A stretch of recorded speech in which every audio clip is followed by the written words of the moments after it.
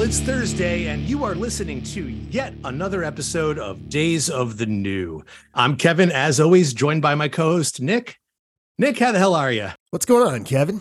I'm pretty good. It snowed today in Las Vegas. Well, I'm sorry, what? Yeah, well, in Henderson, which is like next to Las Vegas. But yeah, we got some snow. That's like end of days, seven seals. I get no. It happens like once every few years. How are we feeling about that? So in North Carolina, we go out and get bread and milk. I don't know why, but if there is the threat of snow, you get your bread, you get your milk, maybe some kerosene, carton of cigarettes, and you ride that thing out. Is that like a thing in Vegas? By snow, I mean like a dusting, man. It's still the desert, and it melted already, except in the mountains. You can never have too much bread and milk. Unless you're a gluten-free, lactose-free household, then you can. Well, fuck you. You can choke on milk sandwiches. Anyway, what are we talking about today? Nick, I'm glad you asked, because in our last season, we did an episode on the Woodstock 99 documentary. When we were recording, you called that this one moment that stuck with me. I know, falling out of the number one spot, back to number 3 today, here is Korn with Freak on a Leash. In the moment, TRL became that cultural touch point for teenagers. It was must-see TV. We had all this inner genre of music melding together in an hour where that would never have happened even a few years ago. At the time, it felt like it's awesome. Like TRL is a place like the United Nations. Like we all come together. Everybody coexisted sort of magically. But looking back on it now, you realize that we were really probably playing with fire. I'm sick of the Backstreet Boys on MTV Live. I'm sick of that. You know, it's bullshit. Don't hold back on me. I'm not holding back. I hate that. Okay, so Nick, it was that one angry white guy in a parking lot who just could not stand the idea that other music existed. Do you remember that? I remember. I do. Yeah, very much. Yeah. And you had made comment about it of like everything in this guy's life had been tailored to please him. And the fact that there was something else that was popular, even if he wasn't going to consume it, its existence pissed him off. So I can't think of another moment in modern music where a band like The Offspring brings out effigies of boy bands and bludgeons them in front of a crowd of hundreds of thousands of people. Like, you never saw Led Zeppelin on stage screaming, "Fuck Davy Jones and the Monkees." I'm like, Motley Crue never stopped doing rails of coke off strippers' tits to give a shit about New Kids on the Block. They were doing their own thing and in their own lanes, and they had wildly different audiences. And ultimately, like, who cares? There's enough money for everyone. So that's the question I want to ask today. How, in this brief window of time, did the mere existence of boys bands fill young nu metal fans with such revulsion? To do this, we need to reach across the aisle and speak with the experts on all things boy and band. So today I want to welcome to the show Cinzia and Lydia from the podcast Boy Band Break. Welcome. Hi guys. Hey, how thanks are for you? having us. Thank you so much. Yeah, we are boy bandologists, so Yes. you definitely chose the right people. Yeah, there's no way I could handle this alone. Yes. Yeah, no, we are here to help you. We are your got you. Sherpas on this voyage back in time. Let's go. This is awesome. Thanks so much for being here. Tell me a little bit about how you came to start Boy Band Break, because y'all are like coming up on 300 episodes pretty soon. Yeah. We're around 230-ish right Yeah. now. So, well, first of all, we know nothing about podcasts. And my one best friend was like, but we know a lot about boy bands. And he's like, you know what? You should start a podcast about boy bands. And we're like, nobody's going to listen to it. And he's like, yeah, they will. That's still debatable, but we keep chugging along because that's what we do. We guys. got 1,000 subs on YouTube. Yes, we actually just got our so, first. so like 1,000, we got some people. you know, listening. but Yeah. we've been doing it for about 5 years. That's amazing. Yeah, well, I think that's we when you got- can monetize. Yeah. Yeah, well, we got too much copyrighted material, but we'll yeah, figure it out. Yeah. nuts. When we've been pretty lucky so far, but we did one episode where we played a clip of like a recent pop song, and the Yoinked whole it. episode got scrubbed right off. Yeah, the internet. exactly. It Yeah, sucks. for sure. But yeah, so we essentially made it. Cinzia made it. You made it. I came on episode 5. We're actually So sisters. well, ask us if we're sisters. Ask us if we're sisters. Are you sisters? No. Yes, man. Night of the Roxbury reference for anyone who has not. Yep. Yes, there you go. So Cinzia So started yeah, with her so it was friends. my two friends that I met through the Backstreet Boys, And we decided we would do a podcast. And then we had Lydia on as a special guest for an NSYNC episode, I believe. Yeah. And then she just stayed the whole time. I never left. I believe we're on like almost 5 years now. Yeah. Wow. Yeah. Yes. And So does it piss you off that like Lance Bass is now coming out with his own boy band podcast? I think it's called Frosted Tips. No, we I love it. actually love it because he actually is interviewing a lot of the boy bands from the time. And I was just Okay. listening to the most recent episode with Joey Fatone, and he was and they were talking about when he dated Lena from Aqua, and I was like, no one else remembers this happening. So I was like, thank you for bringing this up and validating All me, right. because Yeah. it was a very brief period of time when I was like, Joey and Lena are dating. So It was a yeah, thing it's in crazy. the back in my day. It's true. So anyway, so we're Canadian, obviously. Not, I don't know why would that be Not obvious. obvious. I have no Not idea why that'd be obvious, but I could tell by the moose walking around in the background. No, yes, from this hat. So I know you're going to talk about MTV a lot. We didn't have MTV when we were kids. We had Much Music. which is a Canadian We eventually equivalent. got MTV, but it was different back then. But yeah, Much Music essentially basically the same thing. We played music videos. They competed against each other. It was metal, new metal, and boy bands and pop stars and all that stuff. So it was And probably like a Pretty lot much. of Sum 41. Yes. Oh my god! We did, Oh, man. yes. we got stories about some We got 41 stories actually. about Sum 41. Yeah, and we also had something called YTV, which was like youth television, and like they had their own the like, YTV hit list. the YTV so hit every list. Sunday there would be like a countdown of the top Yeah. 10 or 30 Yeah, songs. exactly. Yeah. That's actually where they brought in a lot of British boy bands and stuff for that Yeah, too. like so. Canada was an interesting place to be in the early 2000s because we got influences from America, from Canada, from the UK. Like it was like we got like a total mishmash of everything, which was great. And I don't know if you guys know this, but Canada has this rule called CanCon. CanCon, have you heard So of you that? have to play 35% Canadian content. It's mandatory. Oh, It's wow. mandatory by the Mandatory? government. So it's either, and it's something, it's called Maple. So it's music, artist, producer, and label maybe. So you need to have 2 of the 4 for it to be considered Canadian. So for example, even though Bryan Adams was Canadian because he did his albums in the States and things like that, he was not considered part of CanCon. So it was like a whole big thing. So Yeah, I mean, I think that sounds really great in theory, like communism. But, like communism, it sounds like you probably have to listen to a lot of Nickelback. yes, yeah, actually, for yeah, sure, yeah, that definitely. makes sense. Yeah. Okay, so to start, I want Yeah, to yes. briefly address the history of the modern boy band.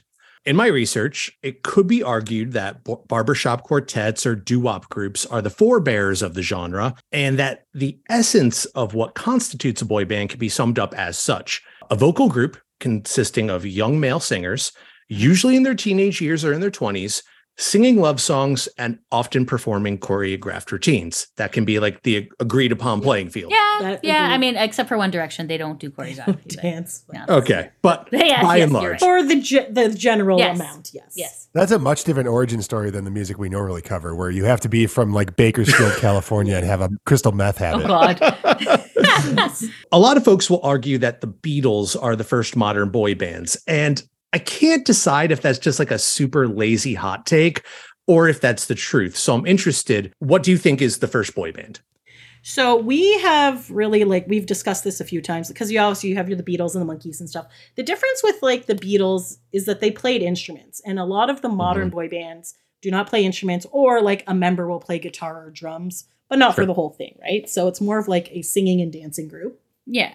Okay. I think of the modern era, New Kids on the Block, probably New Edition, Well, Jackson 5. Jackson 5 Mhm. kind of started. Menudo. Yes. Yeah, Menudo. Yeah, exactly. Menudo. Yeah. New Kids on the Block gets a lot of credit. They do. Boys to Men, those are kind of like the main ones, and then it kind of went to your Backstreet and Sync, Okay. then O-Town 98 Degrees. Yeah. So yeah, definitely like I feel like the the fanatic-y stuff started with the Beatles, but I feel like more modern boy bands would probably be more in the 80s, early Okay. 90s. Kind of. Yeah. To your point, in the 60s and 70s, you had the groups like Jackson 5, the Osmond Brothers, Partridge Family, and then you also had your solo heartthrobs like Andy Gibb, Sean Cassidy, and Donovan. And that's fine. That's kind of like its own thing. There's a little bit more musicality and less on showmanship, except for the Jackson 5. Oh, the Monkees. The Monkees we were and the Monkees, yeah. Yes. Sorry. Okay. Where we really want to like kickstart this thing is the 80s. And you had mega groups like New Edition and Menudo. But there was one boy band that brought that genre to an entirely new level. And of course, I'm talking about New Kids on the Block. Oh, you bet. That was my first concert. Really? Shut up. Yeah, New Kids on the Block at Poplar Creek, which is like an outdoor venue somewhere north of Chicago. Were you hanging tough over there? Absolutely. I had a cool vest on. I was in fourth Did you grade. have the It was bedding awesome. and like the little action I figures? don't think you My sister Oh, did. there you go. Okay. My younger sister. Ah, cute. I remember like I was at a mall with my mom and I bought like a Tiger Beat magazine because it had New Kids on the Block on it, and I brought it home and my dad was horrified. Amazing. Didn't realize what I had purchased. You need to know what their favorite colors are, or else how are you going to know if they like you, right? Right, I agree. This was pre-internet days, guys. We had little to no Yep. information. Yes. That magazines were our lifeline. Sometimes better, sometimes worse. Yeah. So- yeah, agreed. Yes. New Kids on the Block was the product of record producer Maurice Starr. Starr had found previous success with the creation of New Edition, and he set his sights on creating a white counterpart act because this was the Reagan 80s and shit was wildly racist. Unfortunately, Also, I yes. believe that New Edition fired Maurice, so I think that was his way to get back at them. Was to Yeah. use New Kid. Is he a general or is he like Idi Amin? Because he calls himself General Maurice Starr, and on his Instagram is like a picture of him like stealing some sort of crazy valor. It's just like he has just medals all over his shirt. Who knows? Not that we know of, but I mean, it's possible. Very possible. Who knows? Okay. What's interesting though is that New Kids actually like Maurice Starr, where I feel like a lot of times when these artists, these managers take over and do all this Mhm. stuff, they Grow to definitely- hate them. Yes, they hate them. They fire them. They sue them. All these things. And we'll get Whereas- there too. Yes. So when I went to the Apollo concert in New York City for New Kids' 30th anniversary, I think they had a whole big tribute to Maurice Lake. So it was Wow. like, oh, okay. So it was. So they're like, okay, I guess they like him. It's not a I mean, loose situation. you wouldn't do a tribute to someone you hated unless Yeah. it was some sort of weird revenge thing. True. Yeah. Yeah. So I found this article from 1989 in the LA Times where they interview Maurice Starr. Oh. And this shit is crazy to me that it made it to print. But what makes the New Kids really different from any other successful white teen vocal group is their style. It's black, very black. Jesus. Oh, Christ. wow. And Okay. then here's a That quote. ages well. Here's a quote from Maurice. These are white kids who are black, Starr insisted. They have white skins, but they're black. They have soul. They sing black. Now, for those of you who might need a refresher, Yeah. here's what New Kids on the Block sound like. Listen up, everybody, if you wanna take a chance. Just get on the floor and do the New Kids dance.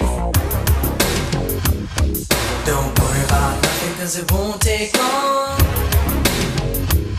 We're gonna put you in a trance with a funky song. Mind you, this is around the same time that Fuck the Police came out. So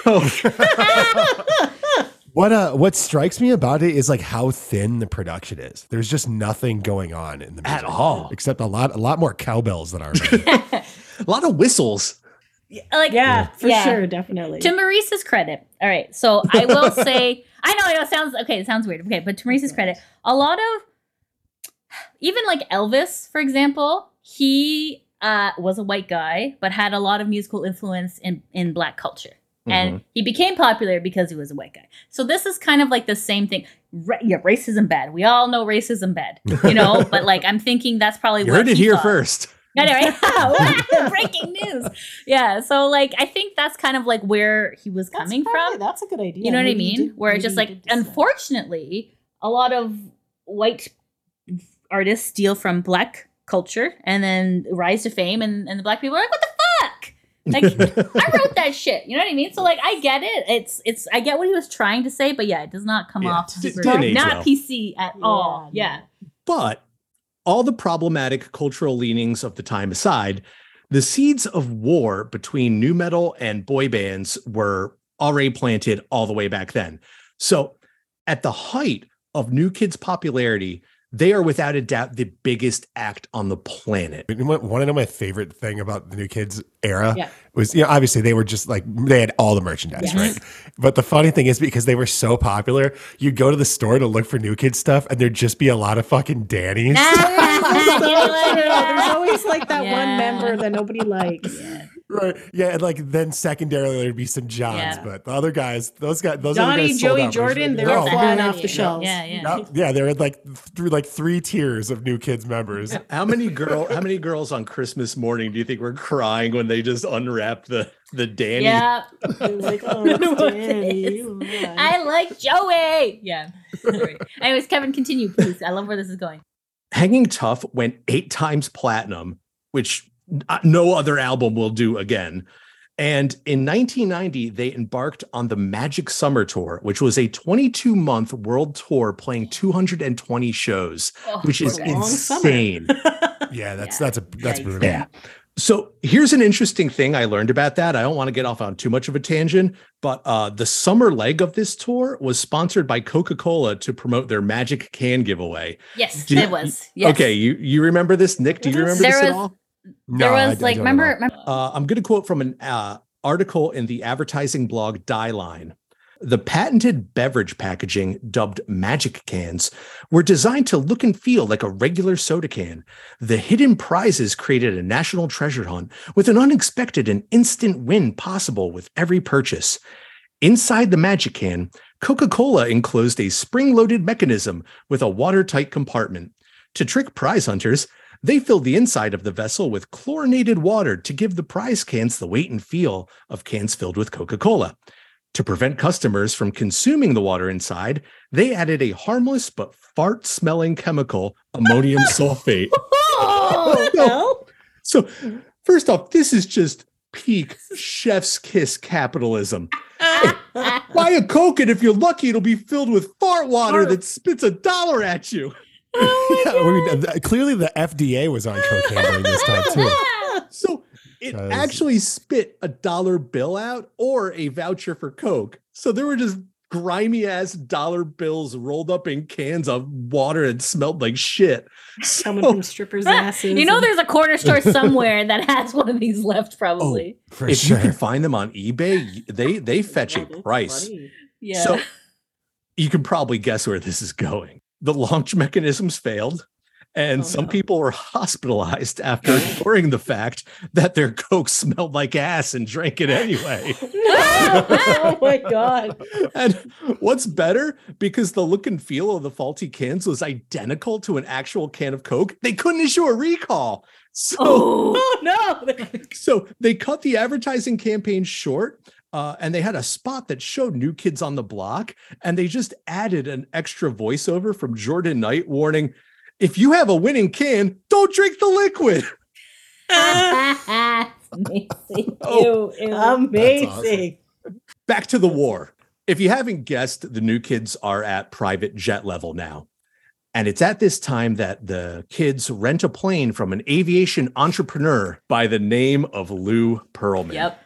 Lou. Lou Pearlman is a fascinating character. Yep. The only child of Hy and Renee Pearlman, Lou was born in 1954 in Flushing, Queens.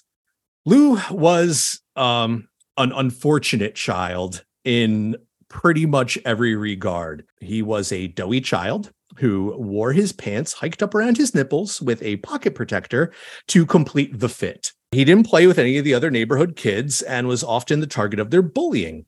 Yep. And it also didn't help that Lou was a bit of a fabulist. The kid lied a lot, but like every good grifter, he kept a little nugget of truth in the lies. Like when he got Art Garfunkel to show up at his bar mitzvah. Yes. So Yep. Because it's his cousin. It's his it cousin. is his cousin. Yeah. See, there's Yeah. a little bit of truth there. Mm-hmm. The one thing Lou unabashedly loved was blimps. Pearlman's home was located across from the Flushing Airport, where he would watch blimps take off and land. Fast forward to 1980, and Lou is the founder of Airship Enterprises Limited. And after a little insurance fraud, Lou was a millionaire and moved his budding empire to Orlando. Yeah, he the Jordache jeans. the Jordache blimp. jean blimp. Yeah, So he got a weather balloon and made it look like a blimp, and then he painted it with this like gold metal thing, and then its maiden voyage, it went into flames and crashed. And then he was able to take that money and then reinvest it in another. Yeah, and that's exactly where he got his start. Yeah, Um, fraud. A promotional stunt went haywire today. A blimp that was to be used to promote Jordache jeans crashed very shortly after it took off at Lakehurst, New Jersey. Milt Lewis went down to Lakehurst. He has a report and a pair of jeans on what we see now. This is what's left of a brand new $2.5 million blimp. It crashed this morning on its maiden flight to advertise and publicize Jordache. The only one aboard, the pilot, unhurt. When it first took off, they were having problems getting lift, getting altitude. And after about 2 minutes or 3 minutes while they were up in the air, they were having rudder problems because it started, every time you applied power, it'd go into, a couple of spins. I'm pretty sure everyone in this report is drunk. Probably. I That's know. quite the fabulous mustache on that guy. Yeah. That guy is 90% mustache. Yeah. And I like everybody's accent. Like, they don't allow accents on local news anymore in America. Everybody sounds the same. But back then he's like, fucking blimp fucking crashed in the yard. I know, right? It's the best. Oh my god. So he bought that broken blimp on purpose, eh? Like it was already a broken blimp. This was all a stunt. He knew this. And was what he fail. painted it with made it too heavy that it wouldn't lift off the ground. That's properly and hilarious. stuff like that. Amazing. Yeah, I don't think you're supposed to paint a blimp. Probably not. It's like, what I mean, fabric. Don't Yeah, think but so. yeah, it's just I love Lou, and I know it's going to be a weird. It's like a very there's a It's like a love-hate relationship with Lou because without Lou we wouldn't have all these boy bands. They Yeah. wouldn't have success. Can I just say my second favorite thing about this around this blimp time is then he then made an airline company and Called Transcontinental. Transcon Airline, and he had Transcontinental. And he took pictures of a toy airplane in front of the airport and cut off his hand so it looked like it was an actual plane because he lived across the street from the airfield. That's amazing. That's awesome. So he totally made this up. He'd always say that they were his planes. Yeah, because he was a model collector, right? So he would take pictures of his models and cut off the hand. So that way it looked like that was his fleet. So he would convince people that he had. I have these. fleet of- Invest in. I own these planes. It was in this moment that Lou would see the money-making potential of the boy band. Mhm. After relocating to Orlando, Lou started Transcontinental Records. Mhm. So let's talk about Orlando for a minute. Yeah. This is the Bakersfield of boy bands. If Korn had less meth and deserts and more stable, supportive single-parent households and theme parks, you'd have Orlando. Yep.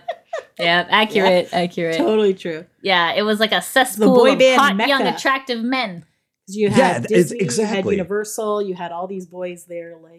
Yeah, Exactly. a lot of them came in for that, right? Because the big companies, right, or Universal, Disney, they hired young, attractive looking people, right? So they kind of fostered that culture in Orlando, and Lou's like, give me some yummies over there. Yeah, like a shark to chum. Like, you're absolutely right. You've got Disney World and Universal, and it was a lightning rod for aspiring talent from everywhere. Like, the Disney Princess Breakfast Adventure needs its princesses, and the Mickey Mouse Club needs its Mouseketeers. Right. So there they went.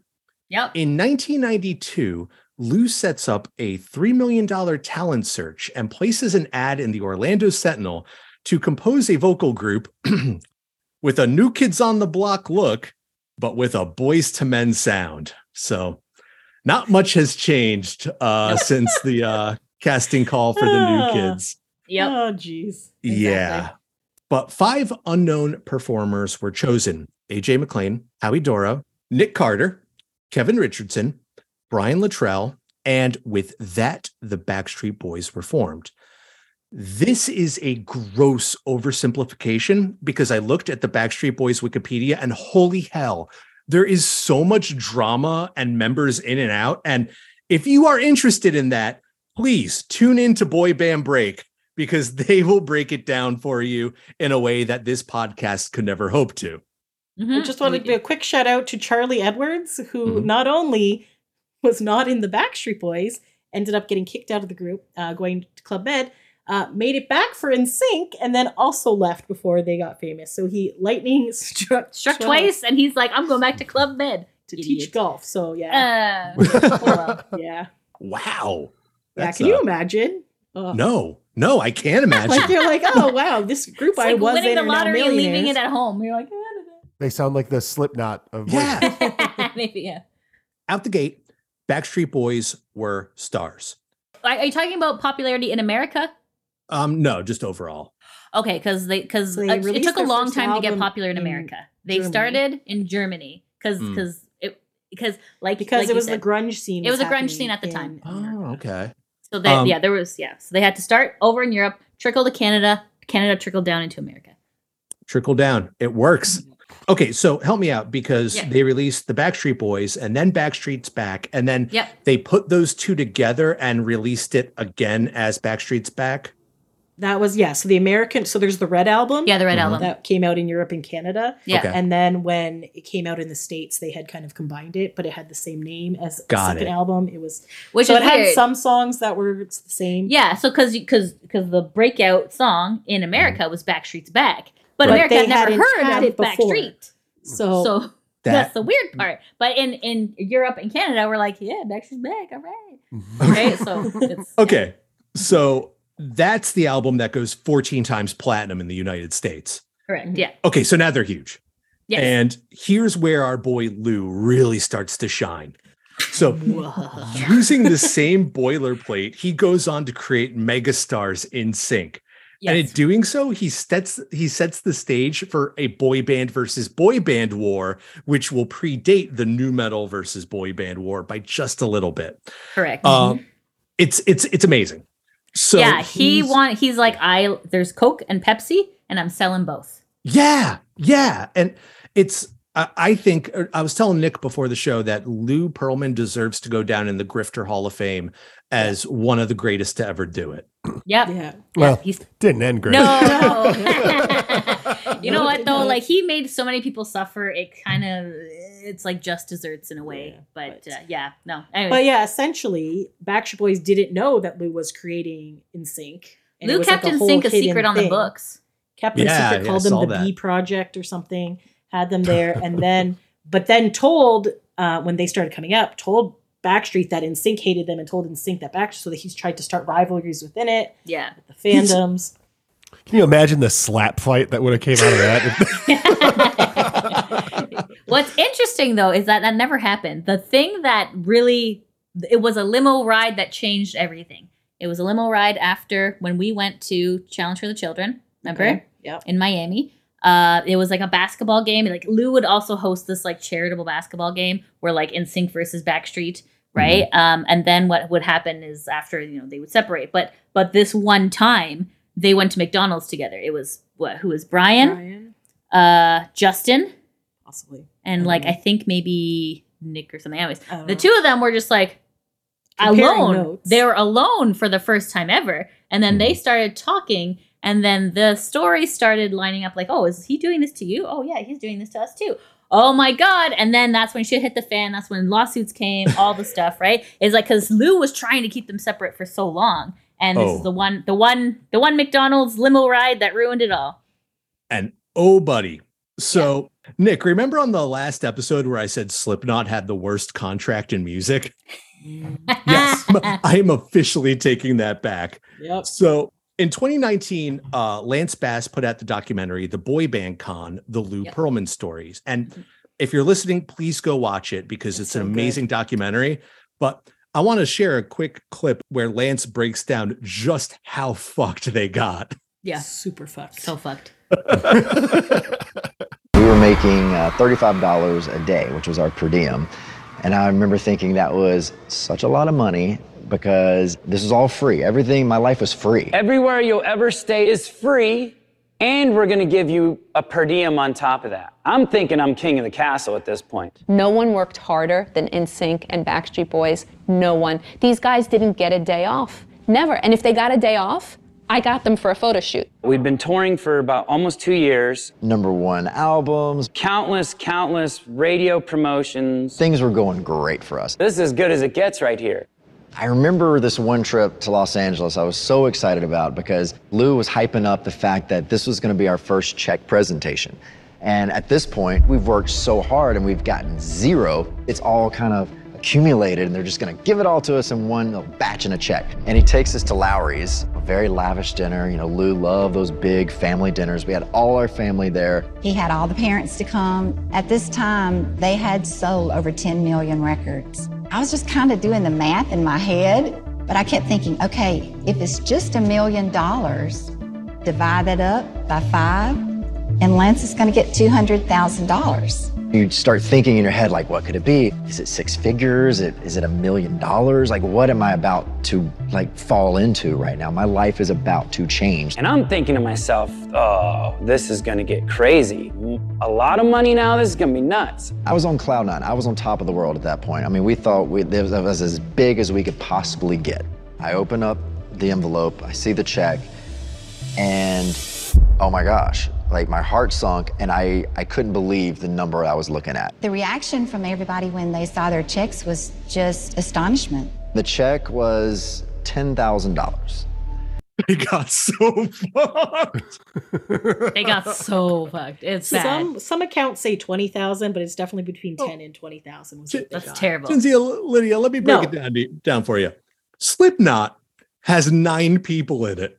And they signed a 7-album deal to Roadrunner Records for $500,000. Ooh. Oh, yeah. Wow. Yikes. But okay. If you run the numbers, they made more than NSYNC did. And Slipknot did not have the insane amount of merchandise that NSYNC had. Because just think of all that shit. We bought so much shit. We made money selling NSYNC lip glosses on You would eBay. buy wholesale. I would buy wholesale and then sell them on eBay. That's amazing. That's how I funded my concert tickets because I didn't have a job at the time. That's incredible. And then we'd also sell. This would never happen nowadays. We would take pictures at these events, and sometimes they'd be good pictures, and then we would sell those on eBay. Like, Sell the people would pictures. want like a 4x6 picture. This is early internet days, guys. And now, like, could you imagine selling these? Because we're like, we can print them for like 5 cents and then sell them for like $5 or whatever. Like, it was like I love it. We sold ridiculous. Justin's Yeah. water bottle. Remember? Okay, that was like, yeah. Well, You know yeah, what? If back in the day we could just crushed up a water bottle and said that Justin Timberlake drank out of it. we included pictures We that did. it was the same type of water bottle. It wasn't the Amazing. water bottle. I mean, yes, it you're totally, turning into Lou. It totally was the water bottle. I digress. All of this is to say that boy bands are a massive business and a visual medium was needed to meet that demand. And thus, on September 14th of 1998, Total Request Live premiered on MTV. Canadians, not so much. No, we've heard. We heard knew of what it We was. knew what it Okay. was. Yeah. For sure. Because so So it would also be in the magazines and things like that. there's too. like this saying: if America sneezes, Canada gets a cold. You know what I mean? So like Right. you guys are very influential to us too, right? So like anytime you had TRL, our answer to TRL was Much Music, right? So like they're like, oh, we got to do something Canadian shit, you know? So like we Okay. definitely knew what it was. So- So I was like, that was like nothing. All right. So for those who may be too young or too old to remember, the format worked like this. TRL played the 10 most requested music videos of the day as voted by viewers via phone or online. Or fax. We had facts at Oh, ours. amazing. Did you guys have? And then No. yes, and we'd have combat day clips, which is they're trying to be like French, right? So like combating clips, I guess. I don't know. That's what it really means. We have to have so French you stuff could so it in would be our like country. it would be like Slipknot versus Backstreet Boys, and then you would like you could call in or you could send a fax, Yeah, just and send a fax, they yeah. would read your fax on air sometimes. So that was like our parents had a fax machine, so I was like, yeah, Dad not had a Much business. Music. We're like, Much faxing Music. in my thing. Mom, get me some more toner. I got to vote for Slipknot. Right? Exactly. Legit, Seriously. legit. It's Yeah, fantastic. sorry. But yes, yeah, you Sorry. definitely have you So, got your so you we got- have one up on you guys. That's incredible. And then Yeah, they would it's also have, the hottest acts of the day would show up to the studio in Times Square to shill whatever movie or album they had coming out. And it's not an understatement to say that for a suburban teen in America, TRL was the pulse of the culture. And this is where the war of nu metal versus boy bands would begin. Former VJ Dave Holmes penned an article for Stereogum about this subject, which I'm going to quote from. He writes, in the TRL era, the rivalries were numerous and usually over artists who were fundamentally similar. NSYNC versus Backstreet Boys, Christina versus Britney, LFO versus 98 Degrees, which we kind of addressed. One big fight picked up on the daily top 10 once the show got up and moving. It pit two very different genres against one another, pop versus nu metal. And he's not wrong. Nu metal came out of nowhere.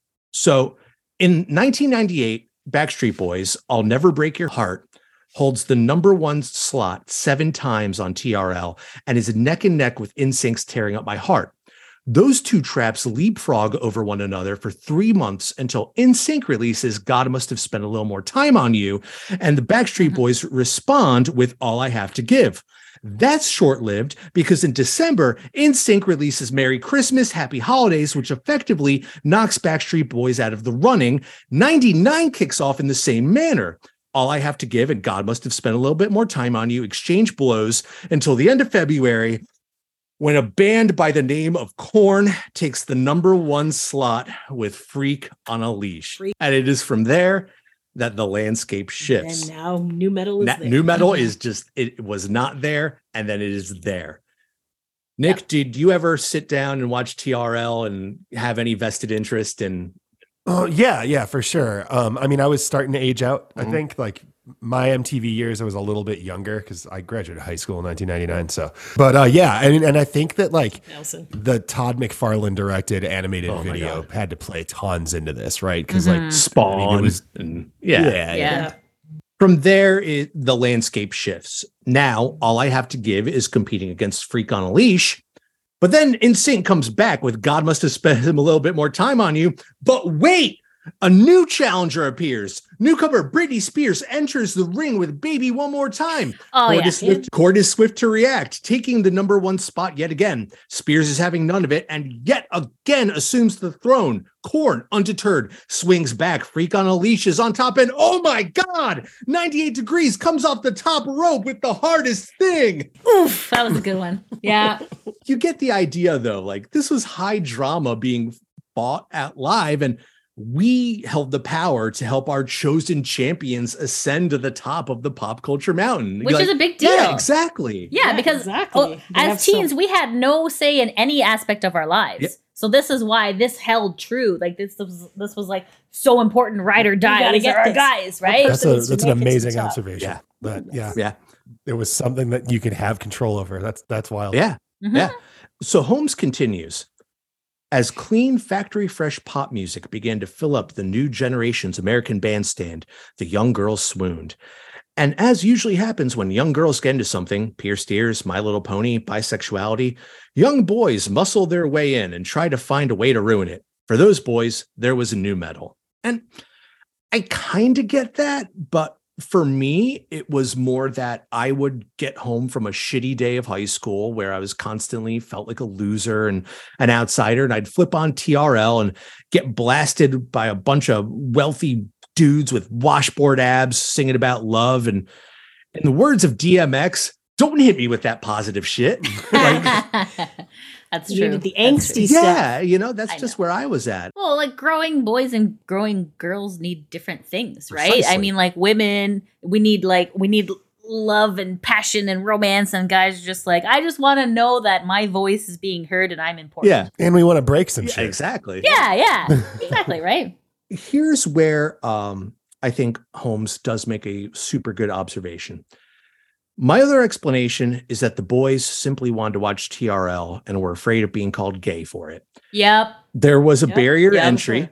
but as long as there was something aggro and filthy on screen for a few minutes an hour, they felt safe to watch the countdown and pretend not to enjoy Christina Aguilera's Come On Over Baby. Right. I think that's exactly. 100% true. Oh, for sure. Yeah, I would agree with that. Here's the paradoxical thing, right? If like as a man during that time, if you were to actually learn the lyrics and do the choreography, you'd probably pull a lot of puss, you know?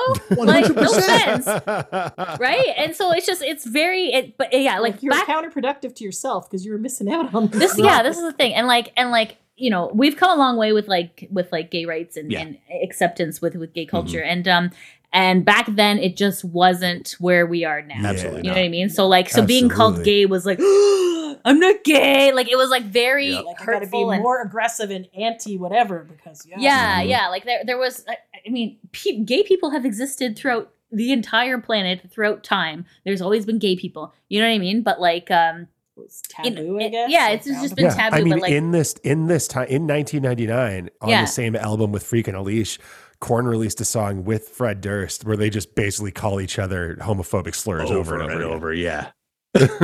And like that totally normal. So The big four of TRL pop into my mind as Backstreet Boys, NSYNC, Britney Spears, and Christina Aguilera. So obviously, two of these are not bands nor boys. I'm curious where these two female artists fell in terms of your fandom. Well, Britney was dating Justin at the time, Yes. so I feel like people They were like mostly pop liked royalty. Them. Okay. They were like you know, the they it had couple. that.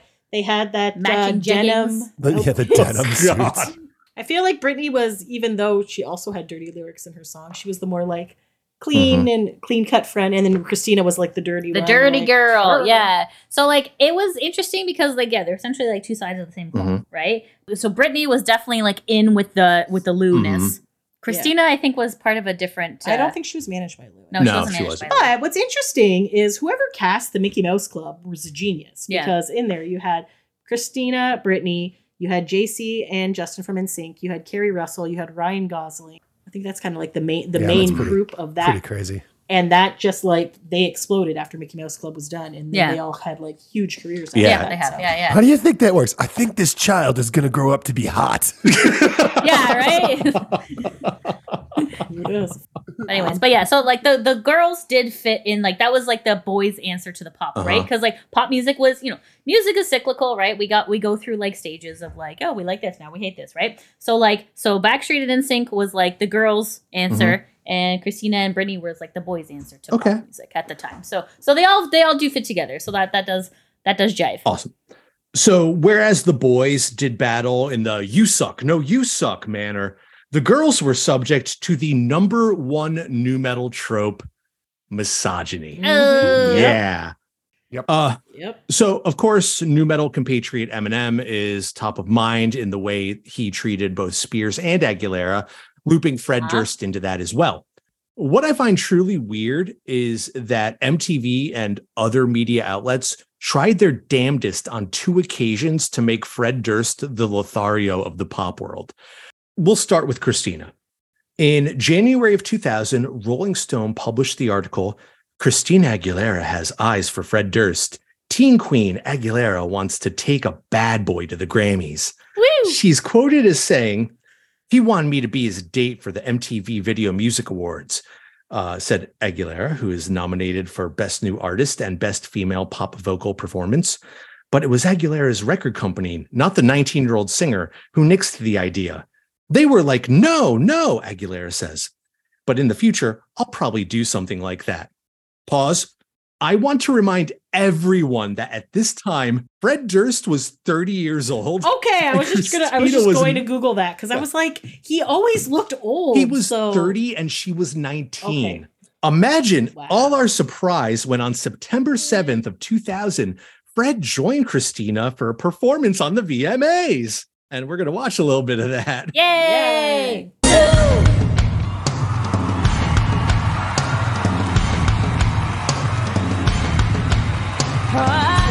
And I don't think it's fair. And I don't even think that anybody cares. It'll leave a hole outside of me. And it'll leave a scar.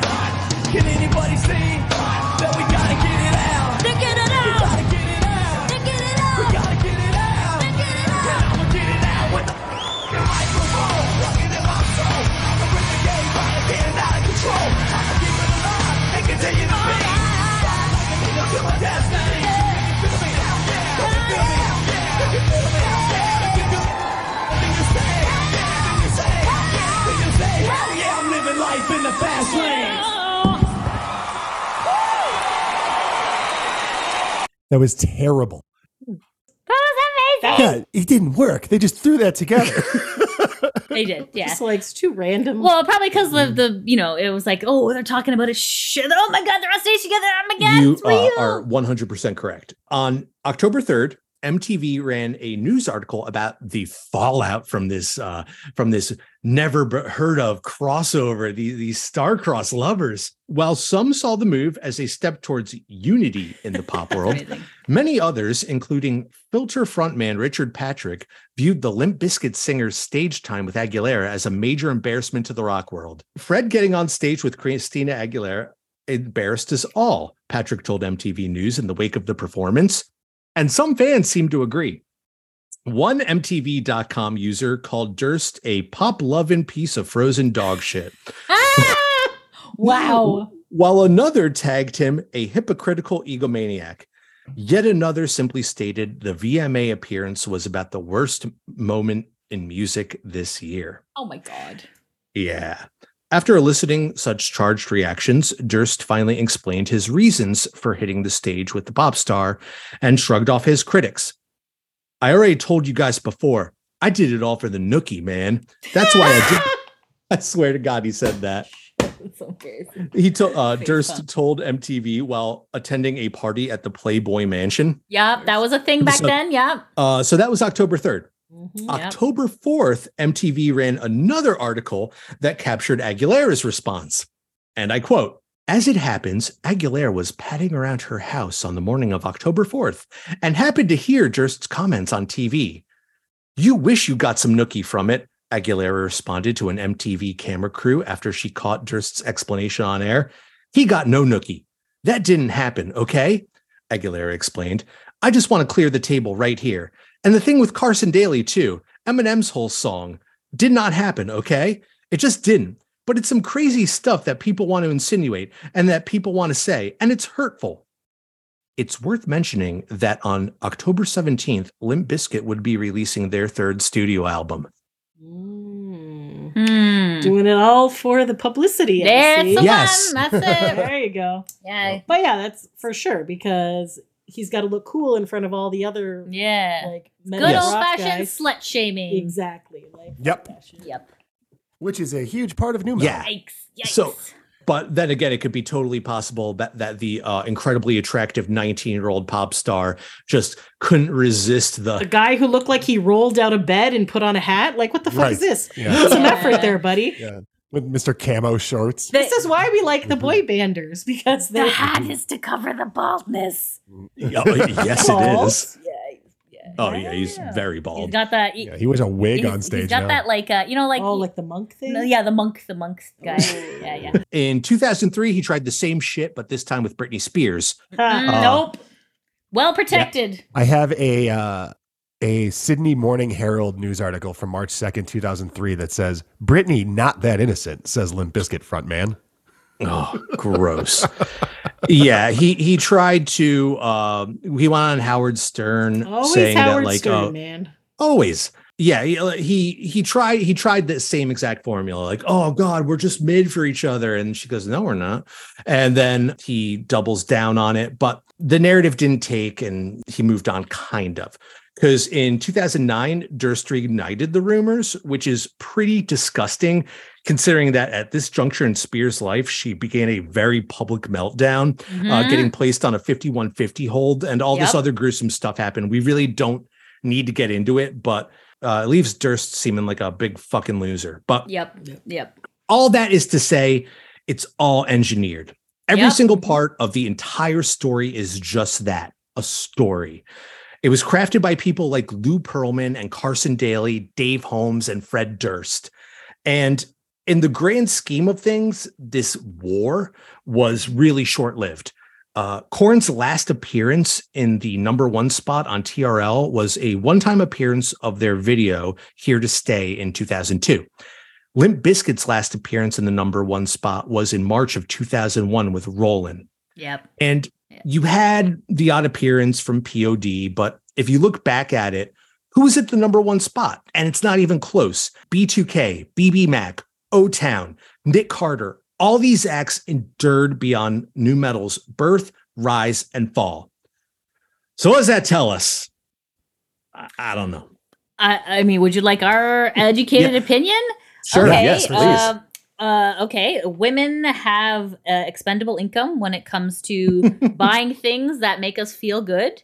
Positivity will always win over negativity, right? You can only be angry for so long. You know what I mean? Yep.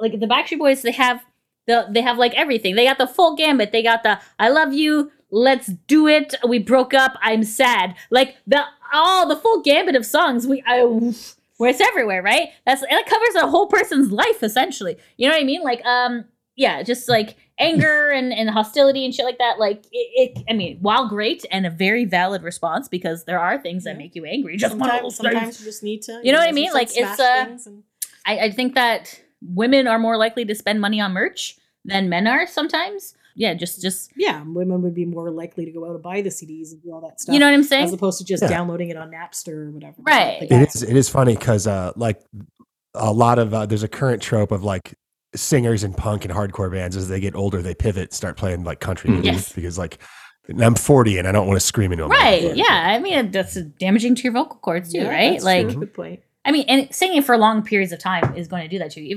Even Brian Littrell from the Backstreet Boys. I mean, he's had a lot of vocal damage, right? Just because he's been singing it for like 40 years, 30 right? years. 30 years. Yeah. 30 years. Yep. Yeah, exactly. I don't know. Yeah, that's my opinion. Shani, what's your opinion? No. I think that's a pretty accurate assessment. And women are not going to want to buy shit where they're talking down about women. Like, you know? Really? Hoes and bitches. I don't want to buy them. I'm a hoe and a bitch. Here's some money. Yeah, okay, where are they now?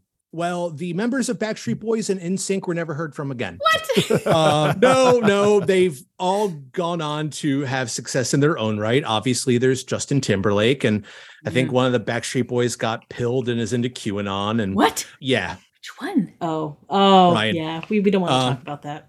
Oh, yes. Okay, I forgot. Sorry. If you want to hear more about that, again, I can't urge you enough to tune into Boy Band Break, where they break it down for you. In 2006, our boy Lou Pearlman was uncovered as perpetrating the longest running Ponzi scheme in American history and had defrauded investors out of more than $1 billion. Yeah, he did. It was $1 billion. On May 21st, 2008, Pearlman was sentenced to 25 years in prison on charges of conspiracy, money laundering, and making false statements during a bankruptcy proceeding. 5 days before his sentencing Pearlman requested a telephone and internet connection 2 days a week to continue to promote bands. He was denied this request. Yeah, he tried Can to I make just say a really quick thing about how he was caught? You didn't even mention the best part, Kevin. This is like the best part of what happened. So obviously, all these boy band fangirls all know who Lou Pearlman is. Everybody. So he's on the run. So they shredded a whole bunch of stuff in Transcon offices. They did all this Closed stuff. down, He takes off. He goes. He flies to Thailand. So he's in Thailand and he's at a hotel there. The FBI somehow got a tip that he might be at this place. And then, so they had sent some FBI agents. So then this fan from Germany saw Lou there, took a picture of him and sent it to the FBI. And in the background of the picture are the FBI agents who are supposed to be tracking down Lou in the same restaurant, have no idea that he's there. And the name that he checked himself into the hotel was Incognito Johnson. Was the name that was his fake name. I think So was he then- not found with like a male companion who Possibly is underage? Possibly. That's the rumors. I don't know. But anyways, he was eventually found because this German tourist took a picture of him and sent it to the FBI and said, hey, aren't you looking for this guy? Yeah. Like, he's right here. He's Incredible. Absolutely Fantastic. crazy. In 2016, he suffered a cardiac arrest and passed away at the age of 62. So hopefully he's grifting up in heaven. Grifting Jesus. Oh God. I want to end this episode with a look at how far we've come. Today's kids aren't siloed. They embrace and enjoy whatever the hell they want, whenever the hell they want, right from their phones. Yep. For a teeny bopper or a high school misanthrope, it's an awesome time for discovering music and carving out your little place in the world. In the words of Rocky Balboa, after he punched communism to death on Christmas Day, If I can change, Я думаю, что каждый тоже изменился сегодня. and you can change, Вы можете измениться. everybody can change. Каждый может измениться. and now I will leave you with this. Here's Korn singing, Tell me why it ain't nothing but a heartache. Tell me why it ain't nothing but a mistake. Tell me why I never hear you say I want it that way. Yeah. That was amazing. I think we finally come full circle. Shinzia, Lydia, I want to thank you so much for joining us today. Thank you for very much. having us. Thanks so much, guys. And I just have to say, like, how does it feel that you guys have two of the most popular boy band names? Kevin and Nick, hello. Backstreet. Oh, that's funny. Jonas Brothers, Backstreet. Yeah, You got the Never facial thought about it hair. I before. mean, Well, you guys are already 2/5 of a boy band here. You just need 3 more guys. Three more and then guys you're good to go. Yeah, there we go. A new metal boy band. Amazing. Well, guys, thank you again for tuning in. If you are interested in following Boy Band Break, where can people find you online? So the spelling is BoyBandBreak, and you can find us on YouTube and Instagram, Twitter, Facebook, anywhere you listen to podcasts, we're on there. So you got it. Yeah. Awesome. You can find us on Instagram at Days of the New. That's DAYZ of the NU. You can find me on Instagram at KJDELURY. You can find me on Instagram at Nick_the_knife. That's going to do it for this episode. Big thanks again to Chinzia and Lydia from Boy Band Break. We will see you next week with a mosh pit, and that's about it. Bye. Bye. Days of the New is a production of the Palm Springs 86. You were there.